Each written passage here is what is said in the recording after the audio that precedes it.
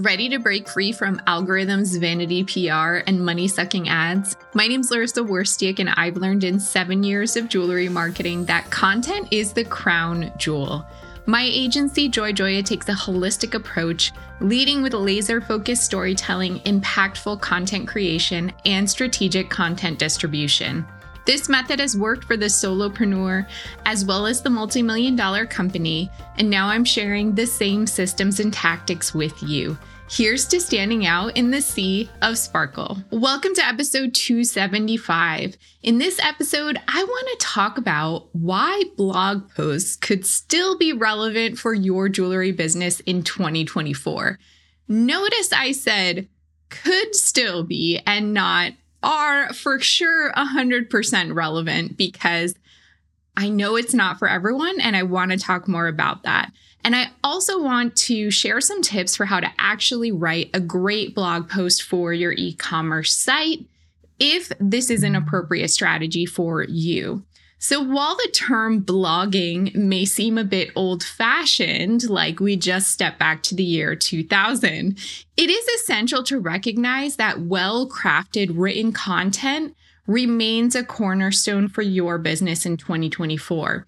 In an era where artificial intelligence can generate articles at lightning speed, the challenge lies in sustaining the trust of your audience, and genuine and reliable written content can distinguish your business, leading to a direct influence on your brand storytelling, customer relationships, discoverability, sales, and overall growth. So keep listening or watching to find out whether or not your jewelry business is a good candidate for having a blog, what it takes to write an amazing blog post, and what you can expect from your efforts over time. But before we get to the solid gold, I'd like to take a moment to remind you that this podcast has both audio and video, so you can either listen on your favorite podcast platform or watch on YouTube by searching JoyJoya. You can support the podcast for free by taking the time not only to subscribe, but also to leave a rating and review on Apple Podcasts. All right, let's get into today's episode, my sparklers. So let's talk about the term blogging for a second. I really wish there was a better word for it that could be updated for 2024, because unfortunately, most people associate blogging with platforms from the early 2000s like Tumblr or Blogspot. At that time, people just wrote about their lives or shared photos of their outfits or their meals, kind of like this early form of Instagram or other social media platforms. But instead, there was more text commentary. And if you liked someone's content, you could subscribe to it and follow it. The blogs of today that would be appropriate for your jewelry business, though, are not like the blogs of yore. They do have one similarity. They're text-driven, they're updated regularly and displayed in a chronological format. But I want you to think more of your blog for your business in 2024 as kind of this bonus area to tell your brand story, to elaborate on your story, to educate and inspire your customers, and just give you more things to say that can be distributed through your email, through your social, through your customer interactions. It just adds so much richness to your brand. So let's discuss whether or not your jewelry business is a good candidate for a blog. There are two potential benefits to having a blog. The first one is the potential SEO benefits, so driving organic search traffic to the website. And the second is just having more story-driven content to build relationships with your customers, and that can be repurposed in other ways, like on email and social media. As a caveat here, I think these days I would not recommend pursuing blogging if you're just only hoping to get the SEO benefits out of it, because a lot of times when a business is just hyper-focused on getting those search rankings, they only care about the SEO, the content then just tends to be boring and generic, falling flat, because it's not conceived with the purpose of being reused elsewhere for other assets. So it might get people to your site through the organic search traffic, but typically they're not going to stick around for long or end up becoming loyal customers. So I really want you to think about both benefits, the potential SEO benefits and the potential story and content repurposing, and focus on those together. So to know whether you would gain either of these benefits, you kind of have to do a little bit of soul searching here. So one way to know whether or not a blog is right for your jewelry business is to kind of ask yourself some questions about whether or not there's potential to gain these two benefits, the potential SEO benefits and the potential content storytelling repurposing benefits. So let's start with SEO first. I don't want this to become a whole episode about SEO because that's just opening a whole can of worms. But if you are a beginner to SEO and you want to know more about it and you want to have more information about what I'm talking about here, I have so much content on this.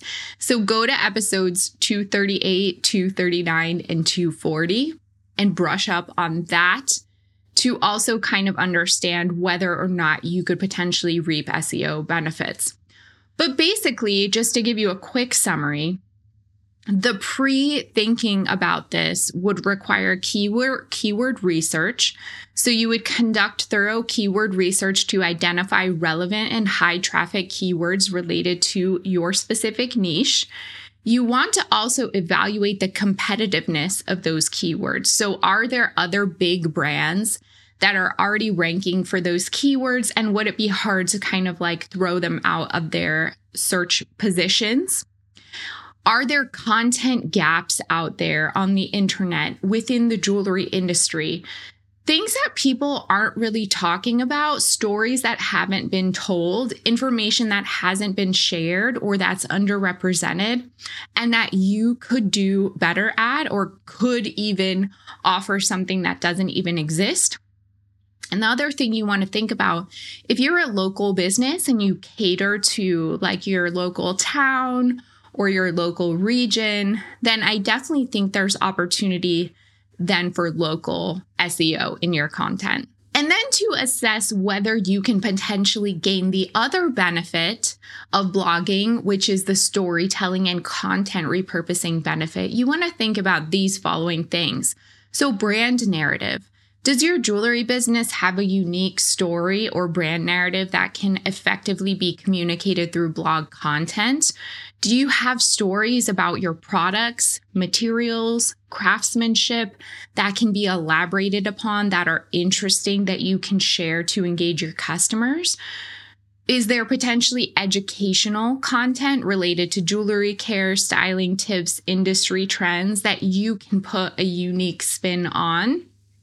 And even if you have a lot of customer stories, testimonials, like custom jewelry stories, like why your customers came to you, those can be really amazing to share through blog content as well. And then some general considerations to make to see whether or not a blog is right for you. Who's your target audience? What are their interests? And how can you align your blog topics with their needs and preferences? Also, what resources, including time, budget, writing talent, do you have available to actually sustain an effective blog? Have you planned a content calendar to ensure the regular publication of consistent and relevant blog posts? How will you establish methods to track the impact of your blog on things like website traffic or engagement or even conversion rate? And are you prepared for the long-term commitment required for blog success, considering that the results may take time? And finally, how do you intend to integrate your blog content with your overall marketing strategy, encompassing social media, email marketing, and product promotions? So again, those are all things you'll need to think about to decide whether blogging is right for your jewelry business. If you do decide you want to dabble in blogging, well, I shouldn't say dabble because it really is a commitment and I don't want you dabbling in it. You'll want to know what it takes to write an amazing blog post. So I think it's important to write the blog post thinking about your audience first. So how can this content be interesting, captivating, easy to digest? And then, of course, there are SEO considerations to make. But in my mind, those should be a backseat to making your blog actually interesting to read and get people to want to look at it. So brainstorm a list of captivating focal topics that you think would resonate with your target audience, and then strive to infuse those topics with a unique perspective that authentically reflects your brand voice and viewpoint. So let's pretend moonstone jewelry is your niche. Instead of opting for a generic topic or title like all about moonstone, which I imagine is a topic that's likely been extensively covered, I would want you to choose to enlighten your customers about something regarding moonstone that's really important or personal to you, or that you have a unique take or perspective on. So maybe that means the surprising qualities of moonstone because you happen to know the things that customers are most often surprised about when it comes to looking at the gem, receiving it, wearing it in jewelry. Or if your brand has a spiritual element to it, maybe the spiritual significance of moonstone to offer a fresh angle. Or you can engage your readers with a piece like Our Enchantment with Moonstone. And then you, from a first-person perspective, can express your genuine admiration for Moonstone and say that in your own words. But regardless, I want you to try to approach whatever topics you choose with a fresh perspective, with your own brand spin on it. Every blog post needs a compelling introduction. It's so easy to just be like, hey, this is a blog post about moonstone, or moonstone has been around for centuries. Let me tell you a little bit about it. Try to be a little bit more interesting than that. So hook your readers right away. Maybe you throw out an interesting fact. Maybe you ask them a question. Maybe you find a way to put an emotional spin on it, or tell something shocking in the beginning. Anything that will really get someone to stop and be interested and at least want to skim through to get the rest of the story. Definitely incorporate high quality images of your jewelry products, showcasing them in a visually appealing way. If applicable, I want you to include customer stories if they add authenticity or emotional engagement. Ultimately, you want to think about value. You want these blog posts to provide value. So what is the reader going to take away from this when they finish looking at it? If they leave with literally nothing, or they feel like it was a waste of their time, then you have not provided value. And just a side note, because I know people are going to ask about ChatGPT. Don't use ChatGPT to write your whole blog post, because it's not going to be as interesting as it could be. And it's not going to fully be in your voice with your unique expertise and perspective. I'm not saying ChatGPT is bad or that it can't help. It's actually great for giving an outline or helping you, if you have writer's block or you struggle with a blank page, or if you wrote something and you just need help with a new way to say it, or even to give you options for attention-grabbing introductions if you're stumped, but it's not going to spit out the perfect blog post. So you need to think about using it as a tool or a means to an end, but not the end finished product. And of course, make sure you're carefully editing and proofreading your blog post to leave errors out of it so people aren't frustrated with the difficulty of reading it. Optimize your images for web use, so ensure that they load quickly and have descriptive alt text. And then publish your blog on your website, but don't forget to promote it through your emails, through your social media posts, through other marketing channels. And all those things should really be figured out in your content calendar so you know how to distribute your blog post. And the best thing is, if it's more of an evergreen topic and it will always be relevant, you can recycle it and bring it back like every few months because it's never going to go out of style or kind of lose its relevance. And if you want to make your life easier so that when it is time to share that blog post on social media or in an email campaign, while you're writing it or while you're creating the images for the post or while you're uploading it, maybe identify like key quotes or interesting parts of the blog post that you can extract and then use for captions or email marketing copy. Do that at the blog post writing stage. Save yourself the step later. And then also, if you're already making photos and graphics for the blog post, you can reformat them, crop them, edit them so that they can be repurposed for social media sharing, and then just put them in a folder for when you're ready to share them. So let's talk about the SEO part of making a good blog post that has a better chance of ranking on Google. So when you come up with that initial list of content topics that you want to cover, you do want to also conduct some SEO research to see which keywords might make sense for you to tackle in that upcoming blog post or in future blog posts.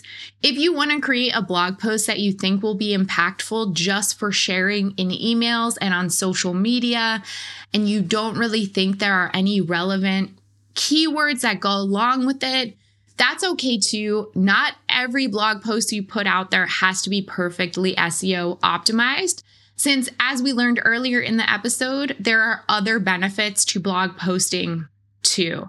So don't worry if you can't find relevant, quote unquote, good keywords to put in every blog post. But if you are optimizing a blog post for SEO, then you'll really want to make sure that your target keyword or keywords are sprinkled throughout the blog post about 4 to 5 times. A good rule of thumb to aim for, if you can, put it once in the title, once in the introduction, once in the conclusion, and then 1 to 2 times throughout the body of the post. You really need to be prepared of the fact that longer blog posts tend to perform better. I would say at the very minimum, 750-ish words, but really 1,500 to 2,000 words is a sweet spot. You can even experiment with some shorter ones, some longer ones, and see if those do better at attracting traffic. But length does not automatically equal quality, so keep that in mind too. Like 750 words of a really quality blog post is going to be better than 2,000 words worth of word salad that don't offer value. You also want to make sure your blog post is organized into a clear structure with an introduction, headings, subheadings, and a conclusion. And then if you do have links to other relevant pages on your site or other blog posts, it's great to add those links in the current blog post that you're working on. So it encourages readers to explore other parts of your website, to shop your products, to enhance navigation, and Google really likes that too. So what can you realistically expect from your blogging efforts over time? Increased website traffic, 1. So as your blog builds a repository of valuable and SEO optimized content, you can expect a gradual increase in organic traffic to your website. This can come from search engines and even from sharing it in places like social media and in your email marketing campaigns.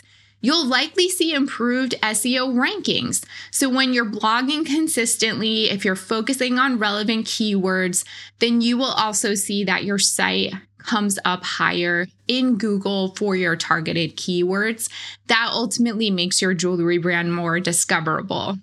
Brand authority also. So with regular informative blog posts, that can position your jewelry business as an authority in the industry, building trust and credibility with your audience. There's also the engagement and community building aspect. So engaging and storytelling focused content can foster a sense of community among readers and customers, and it really encourages them to become loyal followers and advocates. If you tend to find that your customers often have the same questions or need the same types of support, that blog can almost become like a living, breathing FAQ, and you can use those links to educate customers, give them more information, and help build trust between you and the customer. Again, as I mentioned a few times in this episode, blog posts can be repurposed as content for your social media channels and email newsletters, and that can ultimately help save time and effort on content creation. And finally, long-term value. So what's so awesome about blog content is that it has long-term value, which means it lives on your site for a long period of time. And even years after you publish it, it can continue to drive traffic and engagement for that period of time, as long as you want it to do so. So what do you think? Do you feel that your jewelry business could benefit from a blog? If so, what's holding you back? All right, let's get into the gold mine. This is a segment of the podcast where I get personal and share insights on entrepreneurship, mindset, success, growth, and all things business. On this week's gold mine, I want to offer some advice on how to deal with your weaknesses or blind spots as a business owner, really so they don't prevent you from achieving success, because sometimes we can hold ourselves back based on the things that we think aren't the best about ourselves. Recently, a few episodes ago, I shared an experience that I started playing tennis again after a really long time of not playing. And now I'm doing this weekly clinic. And I had this conversation with my coach where I told him I've been really frustrated with my backhand because I feel like it kind of sucks. It's always been my weakest stroke. And for some reason, now that I'm coming back to play, I think I just had it in my head that I'm not good at backhand. And it's really been affecting my play. I already feel great about my forehand and serves. And for some reason, when I do mess up with those, it doesn't bother me that much. I don't really get in my head about it. I just kind of tell myself, well, you make mistakes every once in a while, and I move forward. But somehow with backhand, I had convinced myself that I'm just really bad at it. And when I mess up, I kind of just beat myself up about it. So I told my coach and I asked for some advice. And he said, well, Larissa, honestly, you know the technical aspects of the backhand. You used to play for years. It's not even your technique that's holding you back. You can practice a little bit more, get better at that.